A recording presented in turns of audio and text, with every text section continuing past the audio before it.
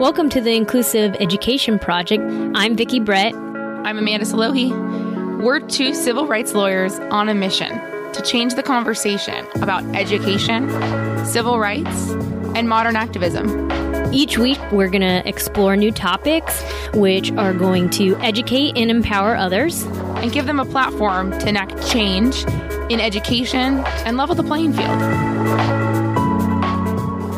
Welcome back, friends. Hope you are still rejuvenated from your spring break. Maybe the last time I talked about spring break, you weren't even on spring break and you were like, come on, Amanda.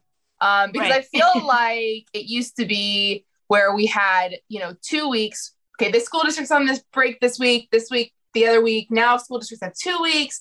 Yep. We're like spanning a month, like I feel like, where we're talking about spring break. But I think after this next week, everyone's done with spring break. So this is, again, your reminder that if there is anything that needs to get done before the end of the school year, if you need to have a transition meeting, if you need to talk about scheduling for next year, if you need to talk about, concerns you have, we're gearing up towards next year. If you're in a transition year, this is the time to get started on scheduling, because May and June books up so fast because everybody is doing it that it's the last stretch. Everybody's tired.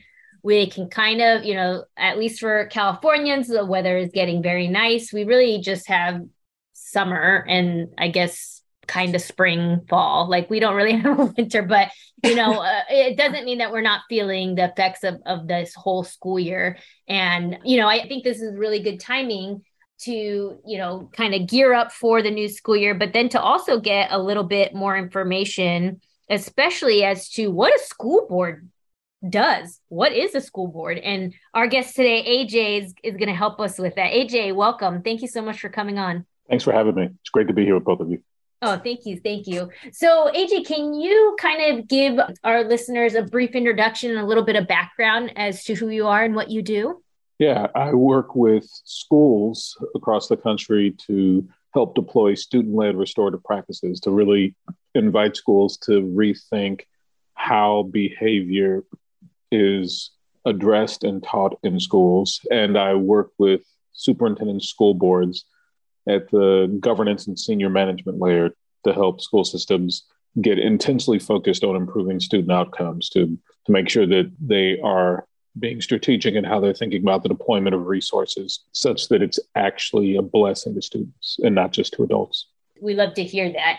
And I think that for a lot of people, especially since the pandemic as well, the focus has just been on this system, and it's really just trying to fit every kid through this circular kind of hole in the wall when so many kids are not circles. And, oftentimes, I'm sure I've said it a handful of times just this week, you're trying to, get that square peg into this round hole, and people are losing sight of being student-centric, whether they have special needs or not. Can you give our listeners a bit of a definition as to, if they're looking to get involved in their school board, like what even is a school board? Yeah. So I'd start by first describing why school systems exist. So school systems exist for one reason and one reason only, and that's to improve student outcomes. It's to cause improvements in what it is that students know and that students are able to do. And so school systems don't exist for any other reason than to improve student outcomes. That's the only reason school systems exist. This is an important place to begin, because if we're not clear on why the school systems exist, then it'll be super easy to get tripped up on why school boards exist to govern school systems. So that's the first thing. And unfortunately, while almost everybody would nod their head and be like, oh yeah, certainly that's it. Certainly that's it. Then I'll start listing off other things that is what we actually wind up seeing school boards spend all their time on that aren't actually things that are helping us understand, are we standing in our purpose? Are we actually causing improvement to what students know and are able to do? Yeah. And so often people think, oh, well, the school system exists to provide employment in the community. People need employment. That's what school systems are for. That's actually not why school systems exist. No. School systems, don't exist to have really nice buildings, or to have the right books, or, to serve lunches to children. Like All these are lovely things. They're just, none of these are why the school system exists. But the only reason school systems exist is to improve student outcomes, is to really support students as they grow and what they know are able to do. Because when they cross that stage for the last time, that's all they take with them. That is it. They won't have anything else. We're probably not going to let them take their classrooms with them. No. They're probably not going to let them take their textbooks with them. You don't get to grab your favorite teacher and take them with you. Like when you leave the school, all you have is, what have I learned? What is it that I know? And what is it that I'm able to do? And so that's why school systems exist. And so if we're clear about that, the role of the board is to represent the vision of the community for what students should know and be able to do. Because if we say school systems exist to improve student outcomes, well, the question becomes, well, which student outcomes? Right. Somebody has to determine which student outcomes we're going to focus on all of the things we could possibly focus on. Somebody's got to decide which things we focus on. And so the board represents to represent the vision of the community regarding what student outcomes we focus on. Yeah. But the board also exists to represent the values of the community. What are the non-negotiables that have to be honored on the way to accomplishing the vision? And so this is the work of the board, to represent the vision and values of the community, to represent the community's understanding of what do we want students to know and be able to do, and what are the non-negotiables about our values that have to be honored on the journey of getting to that vision. And so when boards actually center student outcomes in their work, that creates a context in which the rest of the organization is more likely to do so as well. If the board gets intensely focused on, are we actually moving the needle for children and what they know and are able to do, then the superintendent is more likely to focus on that, and senior staff's more likely to focus on that, and it frees principals up to focus on that. And just trickles down. Teachers. But if the board spends all of its time worrying about what's the color of the cheerleader uniform, and are we having hamburgers on Thursday or tacos on Thursday? Do we have the right type of AstroTurf? When these are the things that the board focuses its time on, then these wind up being the things that the administration focuses its time on, which then pulls principals into focusing on that, which then deprives teachers of actually having people who are paying attention to what their needs are and helping them be great with the students they serve. It spreads dysfunction throughout the entire organization. That's why it's absolutely critical, not only that the board be clear about why the school system exists, but then the board be clear about what its role is, and then focus in on that role, even though it's unpopular. Focusing on a narrow set of things is always politically unpopular. Because if we say we're going to focus in on these three things, that means there's 100 other things that we're not focusing on. But not focusing of which is not going to be popular. And so the politically popular thing to do is just to run after whatever the loudest voice is pushing you to focus on today. But that's not why school systems exist. And that's not why school boards exist. I love that. So I know that, looking at this from the perspective of, okay, it should be based on the values of the community. Most school boards are elected office, but unfortunately, I think not enough people pay attention to those elections, and not very many people even run. I mean, I know that every time I have seen in recent years school board elections, there's recently where I live, there's been a push and kind of some drama in the school district. So there's actually been quite a few people running, but in previous years, there haven't been that many people that run. So most people who run who have the means to run. So we're talking people who have money or can, take that position. They are the ones elected. And that's not necessarily going to share the values of the entire community. And certainly in school districts where you have a very demographic of students, socioeconomic, race, religion, abilities, all of that, we're not getting a clear picture of the values of that community. We're getting such a small set. So do you think that that really contributes to what these school boards focus on? Most definitely. If you have a community that is not as active and involved, then it is easy for a very narrow set of perspectives within the community to hold sway.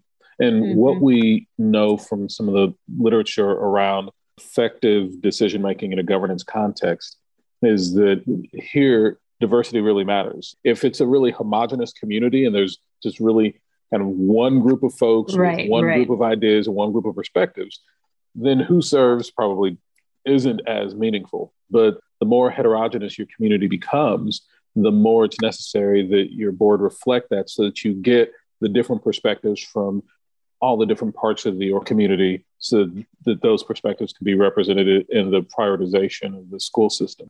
And so it really is a meaningful thing.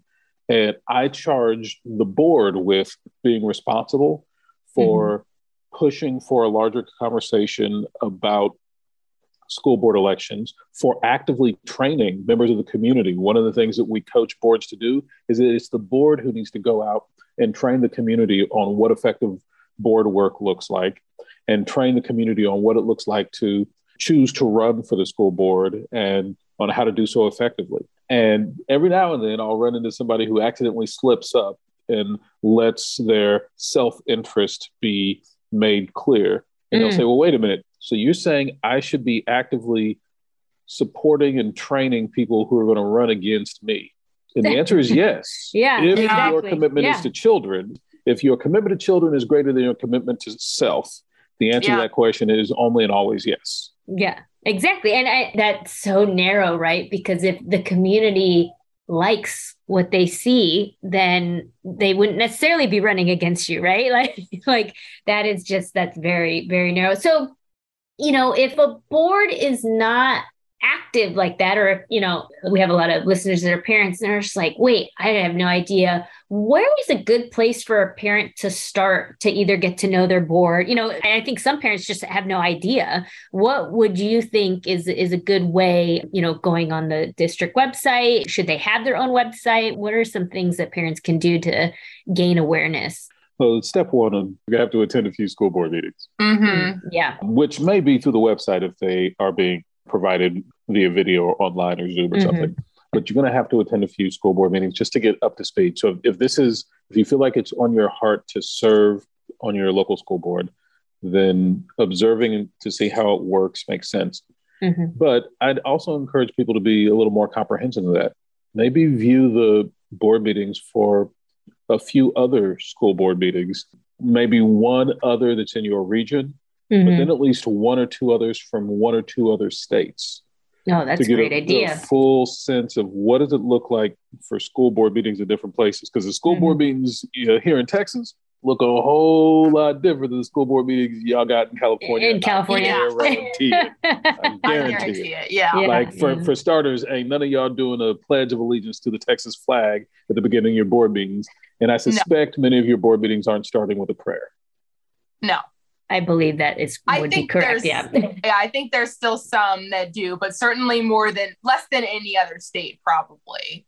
But I think it's interesting, like when we look at the school board and, what we see in our practice tends to be the same thing we see with school districts, that things have been done a certain way for a long time. And therefore we are going to continue doing it. And people run and stay on the board for years and years and years because everyone's like, well, this is the way we've done it. They have experience. Why not just keep them on? So I think your perspective on looking at other school boards, especially now that we have a lot of things virtual and you can, go and see other states, other counties, because maybe you are whether you run or whether you're just going to the school board to try to push change, it gives you a perspective of, these are the ways that things could be done. And I think that's really powerful. I started my career working in a full inclusion school, seeing kids fully included in general education. So when I approach IEP meetings and I'm told, this is the way we do things, or we can't do that, I go, that's a lie. I've seen it with my own eyes. And it's much more powerful to have that passion behind it and say, I want to push for change because I know it can happen when you've seen it. So I think if parents go and do that with school boards, that's such a brilliant suggestion, because I think it would be easy to just be like, well, I've been to 4 meetings and this is just the way things go. And it makes it harder to challenge the status quo. Yeah, that's certainly the case, is that by experience, it's hard for people to move the needle on things when they've never seen it any other way. And so that's part of the reason I recommend that folks watch board meetings that are outside of your state, because often the status quo within a geographic area is pretty consistent. But once, as I'm working with board members and I start to encourage them to watch board meetings, in fact, we have a whole system of coding board meetings where we'll watch the board meeting and we have a coding manual. And so we'll code it minute by minute exactly what is happening throughout this board meeting. And as board members do this, they start to notice these wild variations in practice across the nation, from New Hampshire to Idaho, from Maine to Florida to Ohio to California and back to Texas. The behaviors of boards looks really different. And it starts to open people's mind. Oh, wait a minute. So this thing that we've always been doing, that's not the only way it can be done? Right. Absolutely not. Yeah. Right. Well, especially because board members aren't necessarily educators or come from the education field. It's generally not a requirement. Nor should it be, because their job for the board is not to be an educational expert. Right. It's not the board's job. The board's only area of expertise is in representing the vision and values of the community. That is the expertise that the board brings to the table. In the context of that, then the board says, well, what we should probably have an educational expert on hand to run the district on a day-to-day basis. And so they hire one, and we refer to this unfortunate individual as a superintendent. I think the value of having people that are kind of outsiders, it gains different perspectives. And I think if you have a well-rounded board that is really diverse, you're going to get different perspectives. And I think that helps continue to keep things fresh and have different perspectives. But just like educators should always be educating on new practices and new research that comes about and, should be constantly learning, just like we are, the board should be constantly learning too. So I think that perspective of looking at how other school districts do it is really a wonderful perspective. And I wish it was a requirement for school districts to do what you're having them do, because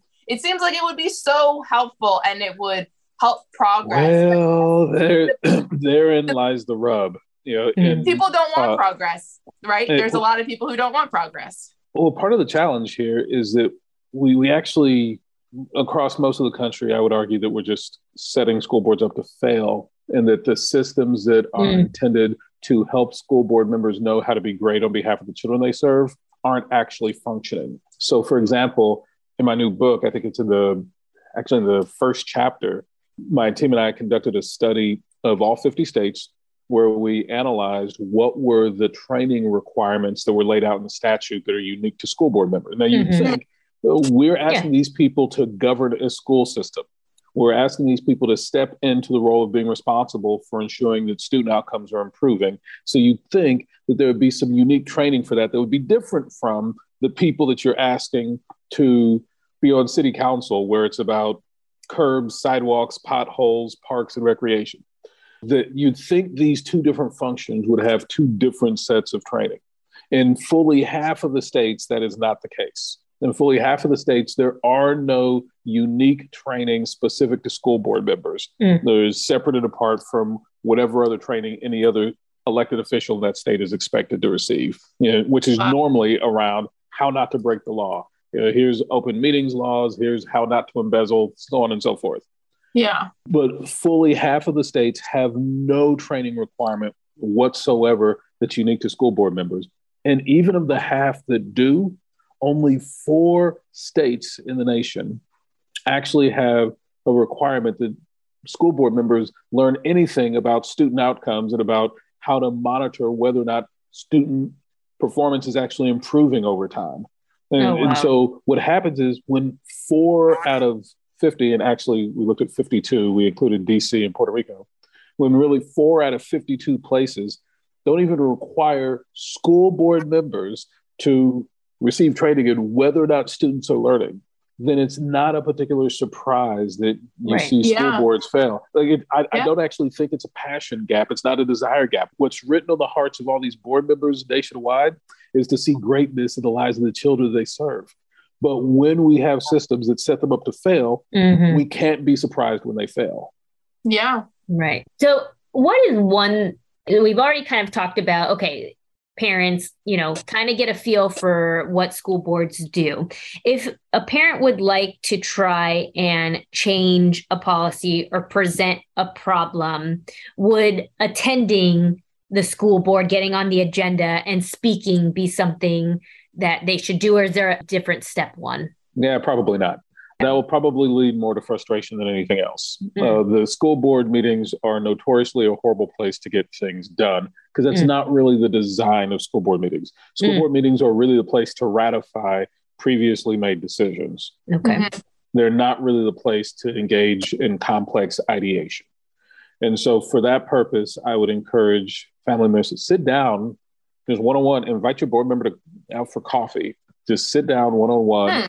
Or actually skip that, better plan. Sit down with a group of parents, get clear about what you all think makes sense for your children, visit with some of your educators and make sure that what you're talking about makes sense from the educator's perspective as well. And then once you have a well-formed idea, then the group of you sit down with your board member, just one board member at a time, don't clump them up, visit with them one at a time and just talk to them. Okay, we visited with some of our fellow parents. We visited with some of our educators who we really adore. And here's the thing that we think makes sense. Is this something that you would be willing to take forward and work through the board's process on our behalf? And that's where I would start the conversation. That's so helpful. That is so helpful. Because I think people see in the media right now that school board meetings are becoming, something that is going viral, right? Because of a lot of the curriculum that people are trying to push or not push for and ban books and all of that. And so people see it as, oh, wow, someone's going viral because I'm in there doing a school board meetings. This must be the way that I do it. And that is definitely not the way that not productive. Yeah. So if you're concerned with something that's going on in your district, and this is to our listeners, this is a wonderful first step, and you can find all your school board members' information on their website. And generally they'll have a directory, they have their contact information. And because they are public figures, they are required to be open to their constituents. They can't really say, no, I won't talk to you, right? I mean, whether or not they'll do it is a different thing, right? They can, but then this should inform your decisions at the ballot box. Absolutely. I think that human connection is perfect, right? It's not this, go to the school board and have a speech read. No, it's like, hey, just get curious, get a couple of parents together, get what you want to say, and then just have a conversation. I think that that's wonderful. They're not scary people. They're not, from their ivory towers. They are there to serve the community. And if you want more information about these systems that are setting up the school boards to fail, please check out AJ's book, Great on Their Behalf, Why School Boards Fail, How Yours Can Be Effective. We love a call to action. And I think that AJ, you gave our listeners so many wonderful tips that I hope that they can take out and really just start that change. It's just baby steps, you guys, baby steps. AJ, thank you so much. We might have to have you on again because I have a feeling we'll get a lot of direct messages from people about, well, this is what happened to me, and maybe we'll do some hypotheticals with you next time. Well, definitely. I want to come back because I also have a lot of questions for you all. Like, I'm super curious about you all's views around some specific policies that I see boards wrestling with. I'm curious about you all's views around the role of parents and assessment. And I'm super curious about you all's thoughts about the role of some of these AI tools and how they might play into providing accommodations or whatnot. And so, I got all kinds of questions. I don't have a podcast, so I just need to take over yours. You know what? You will be our guest host. Done. Stick around for part 2. We're definitely going to do it because I know that you all learned just as much as we did today. So thank you again, AJ, so much for being here. And to our listeners, we will talk to you next week. We'll talk to you later. Bye. Thank you.